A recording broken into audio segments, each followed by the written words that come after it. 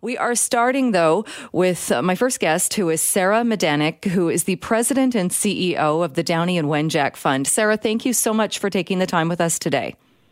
Thank you so much for the invitation. I know we first got to know, I think, more about the fund and more about the organization, especially when we participated in Day of Listening. I know you've now put some more videos out and more information out. Can you talk a little bit about your involvement in what the foundation is doing as far as this being the first National Day for Truth and Reconciliation? Absolutely. I mean, all of the work that we do at the Downey Wenjack Fund aims to build cultural understanding and a path towards reconciliation between Indigenous and non-Indigenous people. So all of our programming is based around building awareness, education, and connections. And a big piece of that work is both awareness and education. And the National Day for Truth and Reconciliation has served as an opportunity for many Canadians to become aware and to seek further education as it relates to the true history, legacy, and lasting impacts of the residential school system and essentially the cultural genocide of Indigenous peoples. I was watching a bit of a video that was put together by your group. It's on the Burlington Performing Arts Centre webpage if people want to check it out. I thought it was so interesting. You had this panel of people that had so much to share and covering topics. And one of the questions I thought, and it was a question that you put to one of the panelists, and I think it's a question that a lot of people had or have, and it has to do with what to do today, and not only today, but what to do, especially as a non-Indigenous person. What do you do that is culturally sensitive, culturally aware, and also meaningful? Absolutely. I think the biggest point I'd like everyone to walk away with is, reconciliation isn't going to happen in a day. Committing to one action on September 30th, like wearing an orange shirt in solidarity, isn't going to make that change, but it's a start. And so I really encourage folks to take the time today to engage deeper, to increase your understanding of the true history, legacy, and lasting impacts of the residential school system, to educate yourself on Indigenous issues today. Build your cultural understanding. Read the 94 calls to action. Find one that resonates with you and action that in your home, in your workplace, in your community. But most of all, stay committed and stay with us in this work to further reconciliation. It's a commitment that's going to take 365 days a year. Do you sense that there is a difference, or I don't know if difference is the right word, or at least a more serious approach to this, in that we've had those 94 calls to action, we've had the recommendations from the Truth and Reconciliation Commission, we've kind of known those are there, but like you said, one of the calls is to actually go and read them to see what's in there. Is there more of a shift after what was discovered, after the discovery of the graves in Kamloops? Was that kind of a pivotal moment where there has now at least been a bit of a shift for people to actually do the work? I think that it's a start. There's a greater recognition by mainstream consciousness in Canada around the true history in this country and the experience and relationship with Indigenous people in this country. But I think, that shift, it's been a long time coming. There's been so much work that has led up to the creation of this day. And I think it's important to honor all of the work that has gotten us to this place. And, on one hand, be grateful that more people are aware of why the National Day for Truth and Reconciliation is taking place, but also to invite more people into that conversation. There's still curriculums that don't include this part of our history, this oppression on Indigenous people in this country. And our legacy schools program tries to meet that need to better support educators to be able to teach, but there's already so many that don't understand the true history and legacy of the residential school system because they never learned it, and they're going to have to take that learning on themselves. And do you think there is work to be done there? And I've even heard some people questioning that today becoming a statutory day, that it doesn't mean automatically that people are going to spend the day reflecting or learning or doing anything even related to truth and reconciliation, and that it might have been better spent with kids in school and dedicated to a day of learning. But do you think there is some kind of way we can have this day, but also make sure, like you said, it's in the curriculum and make sure that learning goes on all of the other days of the year as well? Well, I think that we can demand better of each other. I'm optimistic that this won't just be a day, but it will be a movement. It'll be a pivotal change in the way that we approach relationship with reconciliation and Indigenous peoples in this country. That, we're really going to take this opportunity to reflect, commemorate, honor, and respect the experiences of Indigenous residential school victims, survivors, communities, and the multi-generational trauma that continues to be felt today. And I think that from that acknowledgement will come change. Because once the truth is understood, there will be an opening for a greater understanding for where the relationship with Indigenous communities is today. And once that understanding is built, that's how we can start to move forward together. Demand more from your politicians when you go to vote. Do you know what their platforms are in terms of Indigenous peoples and Indigenous policies? We just went through an election. How many folks looked at that before they voted?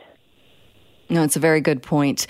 Sarah, just before I let you go, can you just tell people again where, with your foundation, where the Downey and Wenjack Fund, where can people get those resources? So if they want to find the video or find other resources today or any day, where can they access that?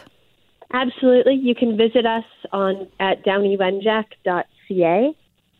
Follow us on social media, Twitter, Facebook, Instagram, and really take this day to commemorate, reflect, and honor, and then really dig deep and translate that learning and reflection into actions, or what we like to refer to as reconciliations, to further reconciliation. And join us for Secret Path Week and action those. All right. Sarah Midanik, thank you so much for being with us today. Appreciate your time. Thank you so much. Yesterday on the program, we talked a lot about the uncertainty when new rules come in, specifically for the United States, and that is for travelers, international travelers flying to the U.S., that will have to show they are fully vaccinated. Up until now, Canadians have been able to fly to the U.S. with a test to show they're negative for COVID-19, but there are a lot of concerns when these new rules come in, and we don't know what the exact date is going to be, but the concern is the United States is not, at this point, recognizing mixed vaccine, meaning if you got AstraZeneca and an mRNA or a different type of mix, you might not be able to go to the States. Well, a lot of people have been asking questions about this. People have been told to be patient, but is there an update? We are joined now by Richard Zussman, Global BC journalist based in Victoria. Good afternoon to you. Good afternoon, Jill. How you doing? Very well. How about you? Good. Excellent. I know you had a sit down, or you were chatting with Dr. Bonnie Henry. This was one of the topics that you asked her about, and we'll find out more tonight on the news on Global at 6. But what are you hearing at this point for people who are concerned about this? Yeah, so we can get into what Dr. Henry told me. We had a long-ranging conversation yesterday. I did a story for the NewsHour last night around rapid testing. I know that has been an issue that a lot of people are concerned about, and the province is now, opening the door to make those rapid tests more available. BC is last in the country now in terms of using the federal supply of rapid tests. But around the issue that you mentioned, there are a number of pieces here about third doses of vaccine. And the one that I get the most emails about is for people who hope to travel, who are concerned that their mixed doses or their AstraZeneca vaccines will limit their ability to travel. And what Dr. Henry told me yesterday is that there are still conversations going on around what a national travel vaccine passport looks like, and is expecting that once there is a national framework in place, that anyone who has received a Canadian-approved vaccine will be able to get that international standard and be able to travel. There still may be issues for people when they go to a certain destination. And Dr. Henry said to me, and this will be good news to people who are worried about traveling to the United States, that ultimately, this is the quote from Dr. Henry, ultimately we will be able to provide what they need. She was cautious to say this is going to take time. This is not going to be in 2021. This is likely going to be in 2022, and BC will be watching closely. But if there are issues with mixed doses around access to travel, and she says especially to the United States, especially for those cases of people wanting to visit family and to do things in the United States, BC will be able to provide what they need. There is obviously going to be some caveats to that, but she is hearing the concern. She says she understands that in many cases the travel is important and they're not going to stand in the way. And like you said, the ask is around patience as the federal government sorts this out, and BC is very much at the table on that. But that is a good sign for people who have expressed concerns around what is going to unfold here in terms of international travel and the vaccine that people have received.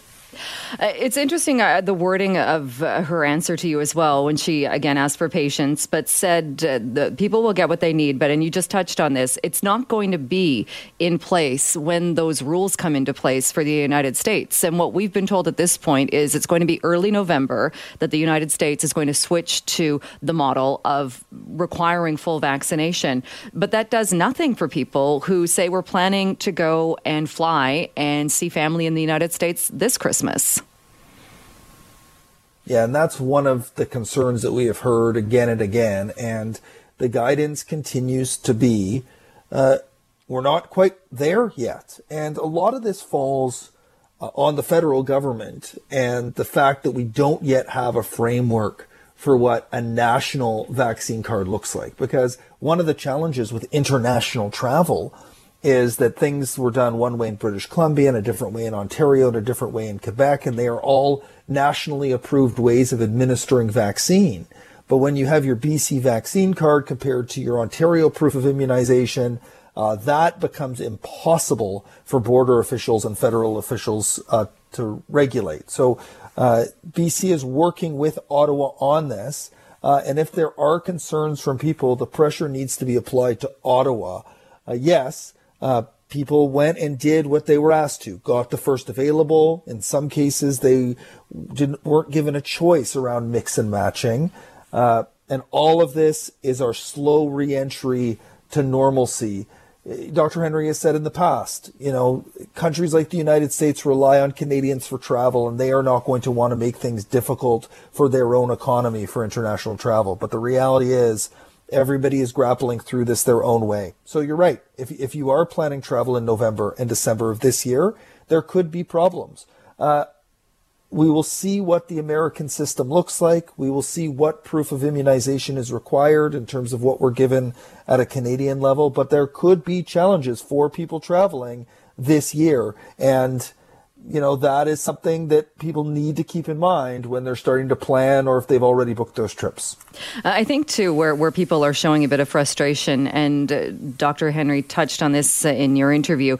She was talking, I think, more about traveling to Europe and that kind of international travel where you can still go there, but maybe there's restrictions once you're there, but you can still get into the country. The difference being with the United States, from everybody I've talked to, they've said that if this doesn't change, when those new restrictions restrictions come in, you won't even be able to get into the country. And people are making plans to get around this when we see other provinces that are offering boosters, such as Alberta. If you have AstraZeneca and Pfizer in Alberta, they're offering up another Pfizer so you can travel, so you can do that. And I think that's where there's a lot of frustration that that's not being offered in BC.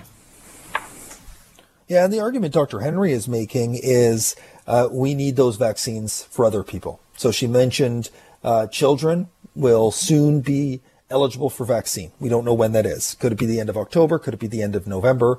That is almost certainly going to be Pfizer.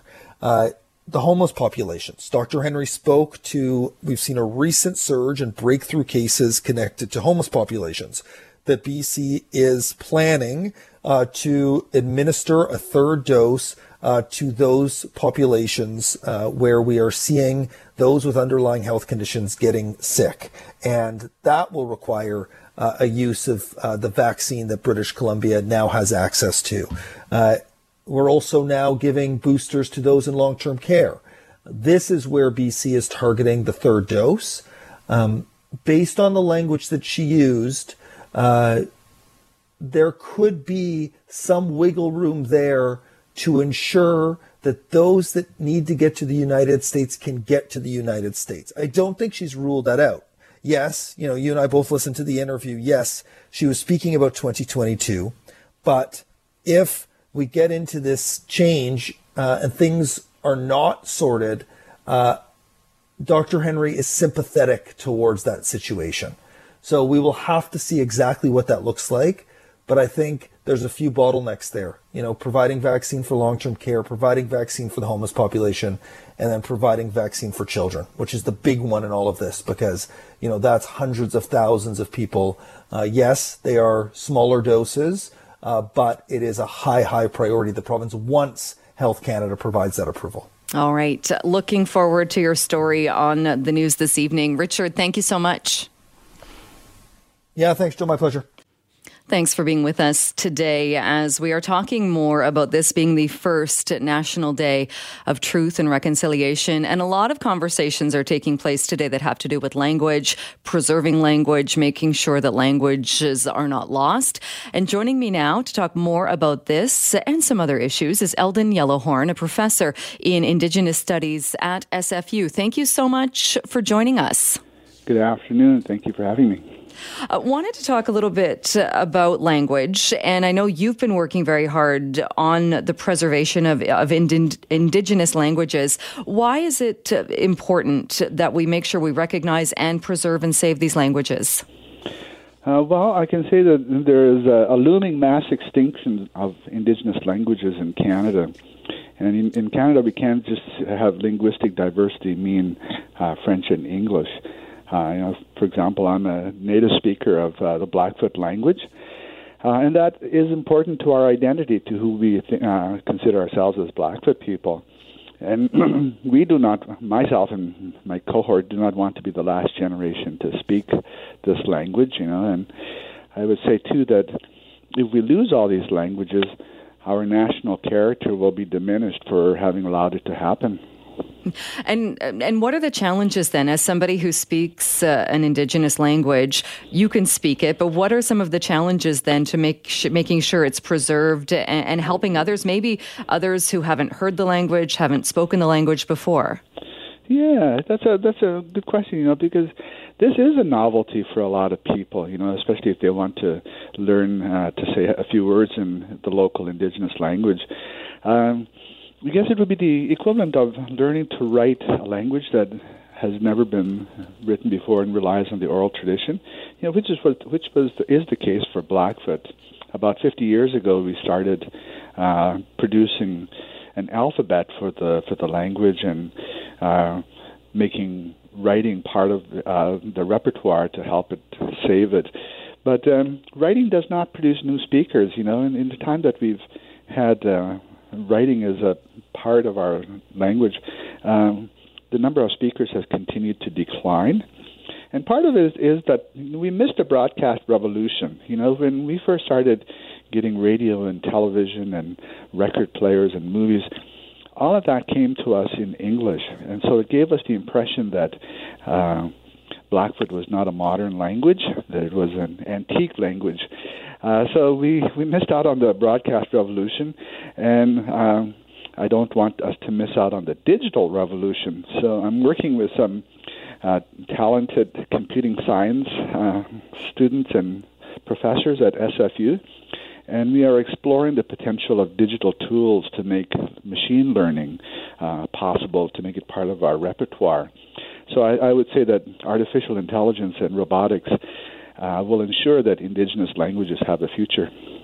It's so interesting when you say that and the way you describe that, in that even producing the alphabet, because that's got to be a huge challenge as well, that not only are we talking about a language where the number of people who are fluent in it would be getting smaller and smaller, but if there's not an alphabet or a way to preserve it, to actually write it down, how else do you do that? Yeah, well, I think, like our work with, AI and machine learning reintroduces the oral tradition into language acquisition, because, just think about the little digital assistants that you have, like Siri and Alexa, and then think of this as, what if we had those voices speaking to us in Blackfoot or Cree, that this would make a difference, because it fills the soundscape of our lives and gives us a way to interact with that language, even if we're the only ones who speak it. And do you see this happening with other languages as well? Oh yeah. In fact, we're already quite far along. We produced our first Blackfoot chatbot last year, and we had to develop some software to allow this to happen. And we wanted to demonstrate that the software was, its efficacy could be transferred to other languages. So we've now created a Cree chatbot that will do the same thing. I wanted to talk to you as well as your work. I know you've been very involved in the search for missing children, for the search of graves in Canada. We've talked a lot about the discovery of the graves in Kamloops, but can you talk a bit more about kind of what led to that? Because other work was being done much longer, much before that. Yeah, well, I've been involved, first as an archaeologist. That's my training is in archaeology. And I began a historic archaeology project in 2006 on the reserve where I'm from in southern Alberta, the Piegan Indian Reserve. And I excavated the site of an old Church of England residential school. And then this led to other work with the TRC when I joined them for their Missing Children's project. And our job for that was to go back to those old schools and to search for the cemeteries that were associated with them, and to report back on their condition. And even now, I'm still using my skills as an archaeologist to do similar investigations.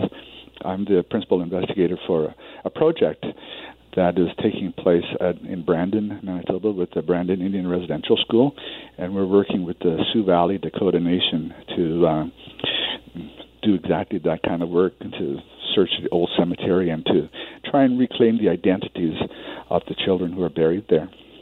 And is it using the similar technology or the equipment that you've used in previous searches?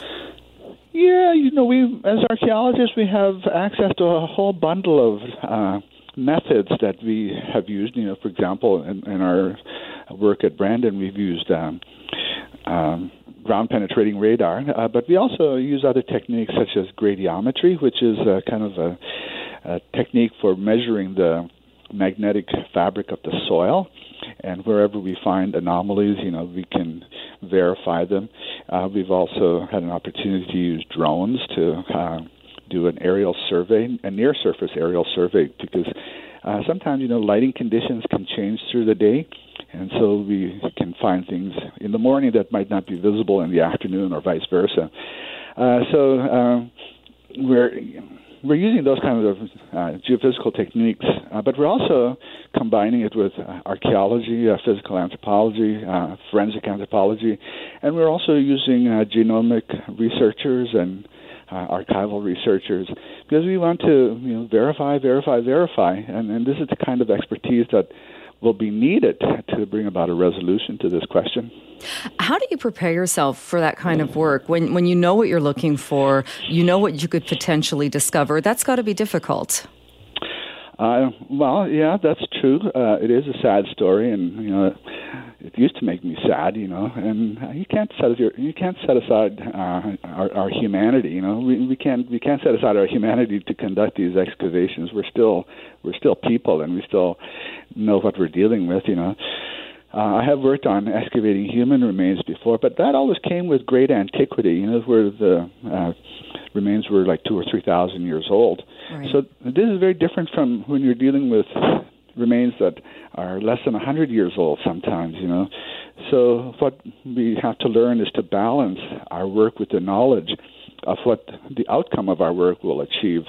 So we also feel that we have a duty to speak for those who cannot speak for themselves. And we tell ourselves that, they have found one more way to tell us details about their lives. That's such an interesting way to put it, because I always think of that as kind of the role of a coroner as well. But when we think about it, it's not all that different in that you're gathering information and trying to find out the history and figure out what happened. Oh, absolutely. This is something that I think a lot of archaeologists who have worked at the human remains will tell you the same thing. I wanted to talk a little bit as well. As we know, this is the National Day of Truth and Reconciliation. It was established after that discovery in Kamloops. What do you hope or think that people should be focusing on and really thinking about today? Yeah, that's a difficult question, because it's so raw and so fresh, and it's something that people are grappling with. And I can use the metaphor of a journey that we have started. We do not know the destination. We know that the road ahead will be, it's going to be long and full of challenges. Not all of us will get to the other side of this difficult journey, but we can do it. What we can say is that after all the challenges we will face together, what we want to ensure is that Canada will be a better country at the other end. Do you see that happening, or do you see more people kind of joining that walk, joining that road in hopes of doing exactly that, making it a better country? I hope so, and I hope that this is a message that young Indigenous people will take to heart, and that they will engage with their education and become the archaeologists and the physical anthropologists and geneticists who will be the ones to do it. We can't always be just spectators watching other people do this work. All right. Well, Eldon Yellowhorn, thank you so much for taking the time with us today. I really appreciate it. It was great to chat with you. Thank you for having me. Well, since last weekend's release of two Canadians, Michael Spavor and Michael Kovrig, there has been a lot of discussion about what happens next with Canada's relationship with China. What changes, what should change, or what needs to change. And joining me now to talk more about this is Jonathan Berkshire Miller, Director and Senior Fellow of the Indo-Pacific Program at the Macdonald-Laurier Institute, also Senior Fellow with the Japan Institute of International Affairs. Thank you so much for joining us today. Thanks a lot, Jill. It's a pleasure to be on. You've written a special to the National Post. People can read it there if they want to check it out, talking about what Canada needs to do, in your view, as far as its strategy, its relationship with China. What would you say is number one on that list? Well, I think the number one thing is that traditionally I think we've looked at China, and frankly we've looked at the entire Indo-Pacific region through a lens of how we wanted to see that relationship, so how we wanted to see ties with China and how we wanted to envision our relationship with the Indo-Pacific, rather than the reality of how it is. So I think, in a nutshell, we need to have a very realistic, pragmatic, eyes wide open approach to how we engage with China. And I think it's rather than sort of focusing this, seeing the Indo-Pacific or seeing Asia essentially as starting with a C and basically being about China and finding economic opportunity with China, I think we need to see the diversity of the entire region itself and the other partners there that are more aligned with our interests and values. And is that something that we weren't able to do or was kind of on hold while we were dealing with getting the Michaels freed and dealing with Meng Wanzhou in Vancouver? I think so. So I think that, frankly, this has been an issue that has caused the government some delay for even before the Michaels issue is trying to get a coherent and long-term view of how to manage the opportunities and challenges with China. But I think the situation with the Michaels absolutely added some delay to this. And I think it obscured the thinking that if Canada, for example, were to develop a broader strategy for the Indo-Pacific, dealing with other countries such as Japan, South Korea, Australia, countries in Southeast Asia, that would be seen in China as sort of a punitive measure or a punishment in a way because of the current situation and the tensions between the relationship of Canada and China. The reality is that's not really a punishment. It's not a stick that's being used against China because of that relationship. I think the reason that we're pursuing a strategy in this region is because it's in our interest to do so. And as I said before, many of these countries, including Japan, South Korea, and others, have interests and values that are much more aligned with Canada than that of China. You write in the piece talking about the release of Michael Spavor and Michael Kovrig. While Canada did not openly indulge China's hostage diplomacy, Canada has also done next to nothing to combat it. How significant is that? Yeah, so I mean, I think that, we did a very good job to finally get the Michaels back. But I think the challenge is that it takes more in a way than just having an arbitrary detention declaration. I think many of our partners, for example, those in Australia, those in Japan, also have citizens who are detained on such spurious charges. And I think the mantle of leadership will now be on the Canadian side now that the Michaels are home, and that's a great story, and I'm delighted for them and their families. But to keep out the pressure, this is not a situation unique to Canada alone. So if we are really going to stand by our words and deeds on this specific issue on hostage diplomacy or arbitrary detention, we need to stand up for our friends too, who are going through similar ordeals.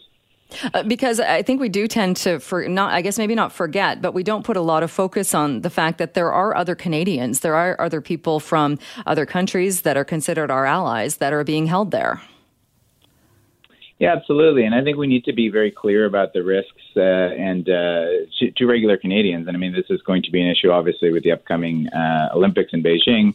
But I think particularly for business individuals and those who would be focused on international affairs, I think we need to be, quite clear that this is not something that's just an isolated issue that was caused by a mercurial American president. I think that's a narrative that sometimes gets pushed around, that essentially Donald Trump created the situation that resulted in the two Michaels being detained.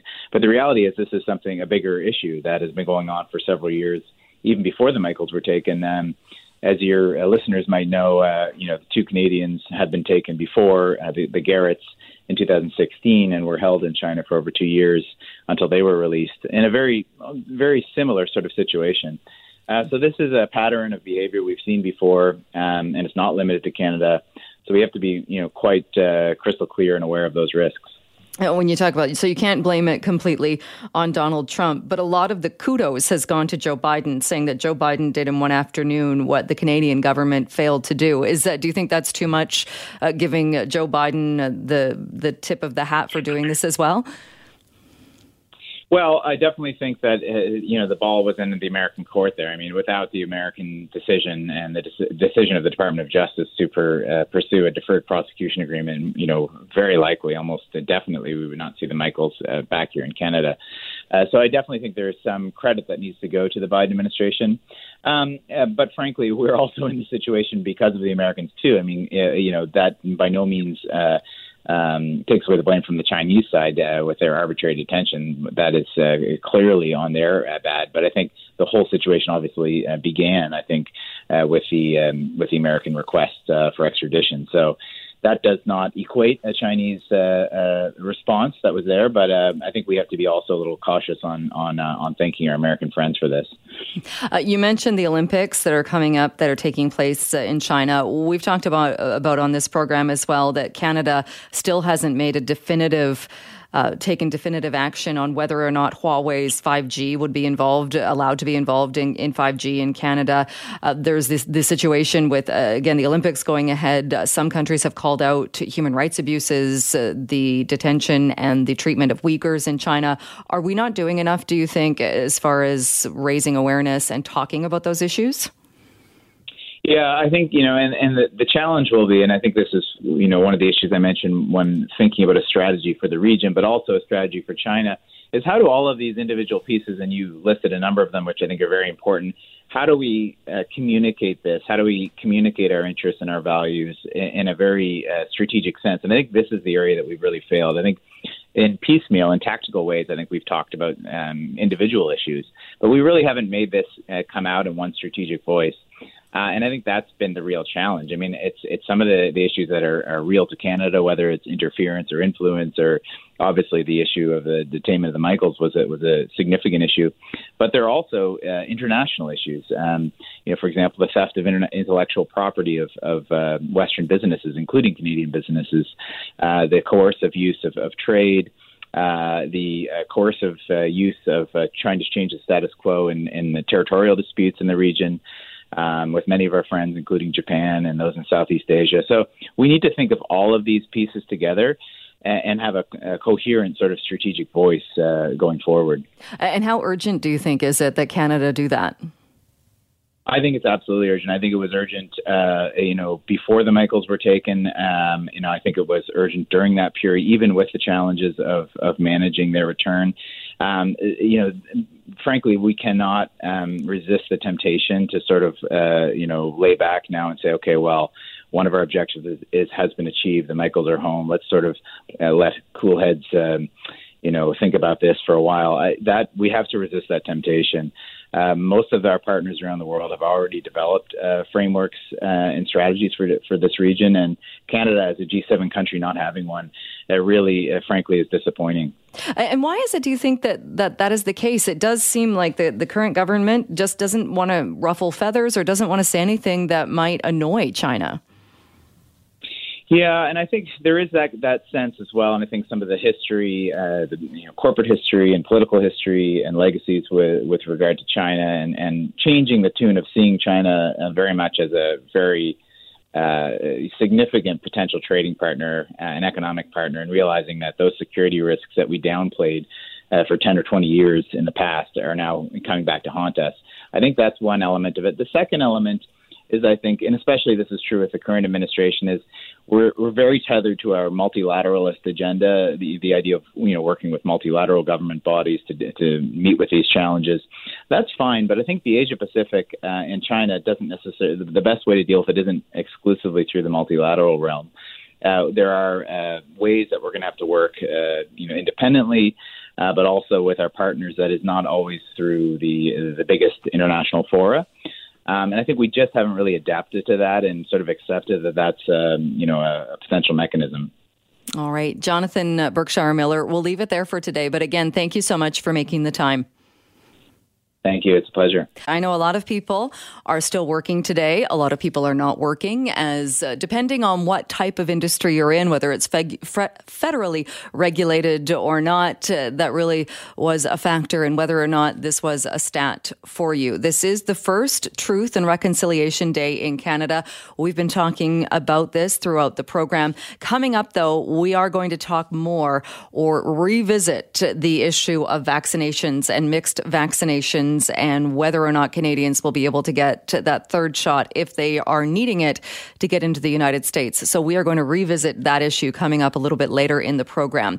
Right now, though, this is something that we talked about just a few moments ago. Take a listen again to, these are the words of Roseanne Casimir, the chief of Tk'emlúps Teshwetmuk, speaking earlier today when asked about the invitation that had been put out to Prime Minister Justin Trudeau to attend the ceremony and the news conference being held in Kamloops today. I did hold out hope that he would be here today, but I do know that moving forward, it's really important that, he truly upholds those 10 principles, the guiding principles of working with us as First Nations. So 2 invitations were put out, and Roseanne Casimir saying they had hoped the Prime Minister could be there. Those comments were made just a few hours before Global News learned that Justin Trudeau is actually in Tofino. He's spending a few days with family. And I think everyone can agree, Everyone needs a vacation at some point. Everyone needs some downtime. But what do you think about the timing of this particular vacation? Well, let's bring back Brian Lilley, political columnist for the Toronto Sun. Thank you so much for making some time on short notice and coming back on the program. My pleasure, Jill. I honestly wish we weren't having this conversation. Even though people know I'm a strong critic of the Prime Minister, this is one I just wish we didn't have to talk about, because he helped bring this day about and talked about it being a rather serious one. And with his actions today, declining the two invitations, and I'm sure there were many, that it kind of makes it seem like we should all just be asking each other, so what are you doing for the Indigenous long weekend, eh? Oh, you going surfing? You want to head to Tofino? You want to have a cookout? I mean, he's turned it into a long weekend. And there was a lot of discussion about that leading up to it. And I know there were comparisons made as well about Remembrance Day, in that, yes, for many people, Remembrance Day is a day off, but it's also a day with ceremonies. Many people spend time in the ceremonies, and not saying it's the same thing, but you're right, it is different. It's not just a long weekend. And there had been a lot of calls for people to not treat it that way, to treat it as a time of reflection, as a time of education. Look, it should be a solemn day, and it is. I went by one of the ceremonies held here in downtown Toronto earlier today. There was criticism that the Ontario government didn't make it a full day off and a holiday. And I know that those debates were had. Do you go that route, or do you treat it like Remembrance Day? So, every school I went by, and I was out walking a lot today, I went by several schools, every kid's in an orange shirt. And that they had lessons today where they discussed this issue about truth, reconciliation, residential schools. That's why it's important that kids are in school on Remembrance Day. When I was in my first several years of school, it was a day off. And eventually that changed, and no, we had to go to school. And I remember thinking, I don't like this. But you were informed, you were educated, you learned. And, I saw a lot of adults walking around on Bay Street. I'm in the heart of downtown Toronto. Please don't hate me for that. But lots of people walking around with orange shirts, orange dresses, orange ties. People were paying attention to this. And I don't want to say that the Prime Minister's not, because I do believe him when he says this is an important issue to him. But flying to Tofino to go surfing on the very first day of this and turning it into a long weekend, because he'll be there Friday, Saturday, Sunday, cheapens it. It really does just cheapen it. And especially for this being the very first year that this day has been marked in this way. The official word from a spokesperson with the Prime Minister's office confirming, saying, yes, the PM is spending time in Tofino with family for a few days. And this was because questions were being asked, because on the official itinerary, it says private meetings in Ottawa. But the statement goes on to say, following his participation in last night's ceremony marking the first National Day for Truth and Reconciliation, he is speaking today with residential school survivors from across the country. So reading that statement, it's as though we're led to believe that he is in Tofino, but somehow spending the day speaking with residential school survivors. And perhaps he is, and perhaps he's making a few calls. His trip just sends the wrong message. It was my colleague Brian Passafume from the Toronto Sun who tweeted out about his plane. Brian is one of these guys. You've heard of Train Spotters if you've read the Irving Welsh novel or seen the movie. Brian is a plane spotter. He's a big aviation geek. And he had an alert pop off. He tracks planes. He had an alert pop off that the Prime Minister's plane was in the air early this morning. And he looked at it and he thought, oh, maybe he's going to Winnipeg for National Day of Truth and Reconciliation. He bypassed Winnipeg. He thought, well, maybe he's going to Cowessess as he flew over Regina. And eventually he realized and again, he did think of Kamloops, but then once he bypassed Kamloops, he said he's going to Tofino. And of course, that is where the plane landed. It then left with the crew to go to Victoria. I think that's just the crew staying there. The PM has been confirmed in Tofino. If he needed downtime, he has a beautiful country home in the Gatineau Hills. I can tell you the Gatineau Hills is gorgeous this time of year. It's a wonderful place to be. It's a private lake. It's a gorgeous cottage. It has space for him to work. Lots of room for the kids to run around and all of those things. He has gone to Tofino for a surfing holiday on the very first day of a new national holiday that he said we need to have, and that it should be somber, and that we should remember. This is tone deaf beyond all belief. As one of my colleagues said, though, there's going to be a lot of people who just say, oh, great, he deserves time off. They will ignore everything he has said about this day. The folks who Jake Tapper of CNN labeled Truanon after having a run-in about Trudeau on Twitter and seeing how his followers don't care what he does. They love him no matter what, just like the Trump supporters, and thus he gave them the nickname Truanon. They will see nothing wrong with this. I am sure that there will be Indigenous communities and leaders across the country who feel hurt and betrayed by this, and they very, very well should. Because, as you said as well, no one is suggesting the Prime Minister doesn't deserve a day off. Of course he does. Every leader does. Every person deserves time off, downtime, what have you. But to do it today, on this day where he's quoted as saying, listen to the stories of survivors as we mark National Day of Truth and Reconciliation. Do you think it would have been different? You mentioned his other cottage or his vacation property. Had he even gone there and had an appearance, done something, would that have made a difference? You know, there is an Algonquin Reserve not far from there. He could have, because there's, believe it or not, there are very few reserves or First Nations communities in and around the nation's capital. You have to go quite a ways out. But when you cross over to the Quebec side, where the Prime Minister's official summer residence is, the cottage, he's not far from an Algonquin Reserve that he could have gone to, that he could have spent time at, marking this day. He could have had a ceremony in Ottawa and then joined his family there. Flying to Tofino, no. It just sends the wrong message. But as a colleague said, you know, Canadians hold this man as accountable as we all hold the Kardashians. He is a celebrity in his own right. And to his true believers, he can do no wrong. Had this happened even just days before the election, I doubt it would have changed the outcome.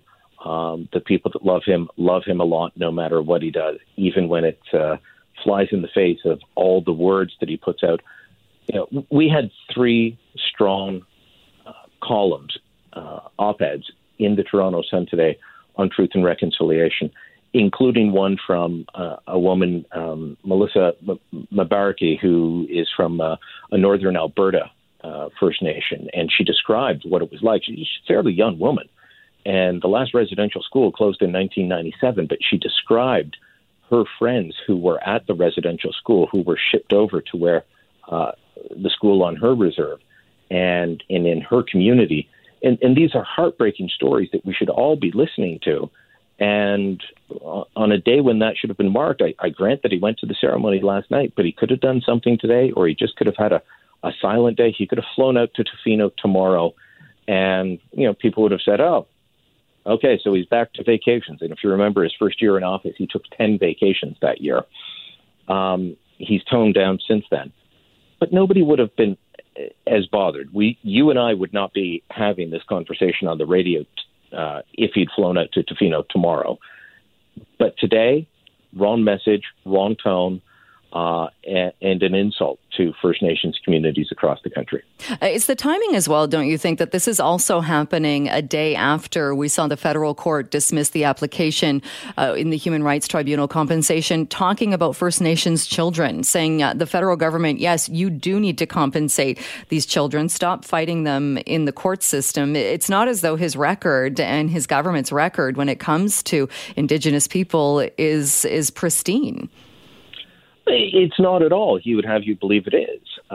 He would have you believe that the boil water advisory problem has been taken care of. What did he keep saying during the debates?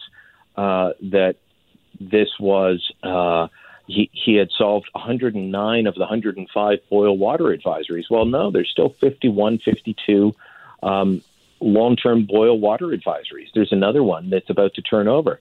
Sometimes these do not drink the water advisories, they have to be in place for a year before they are considered long-term. And those are the ones that they really are concerned about. And so you will see some come off the list. Well, okay, the water's clean, and it's clean for a few weeks, and then it goes back on short-term and then becomes long-term again. This is unfathomable to me. There was one that just in the middle of the election turned over to a long-term boil water advisory.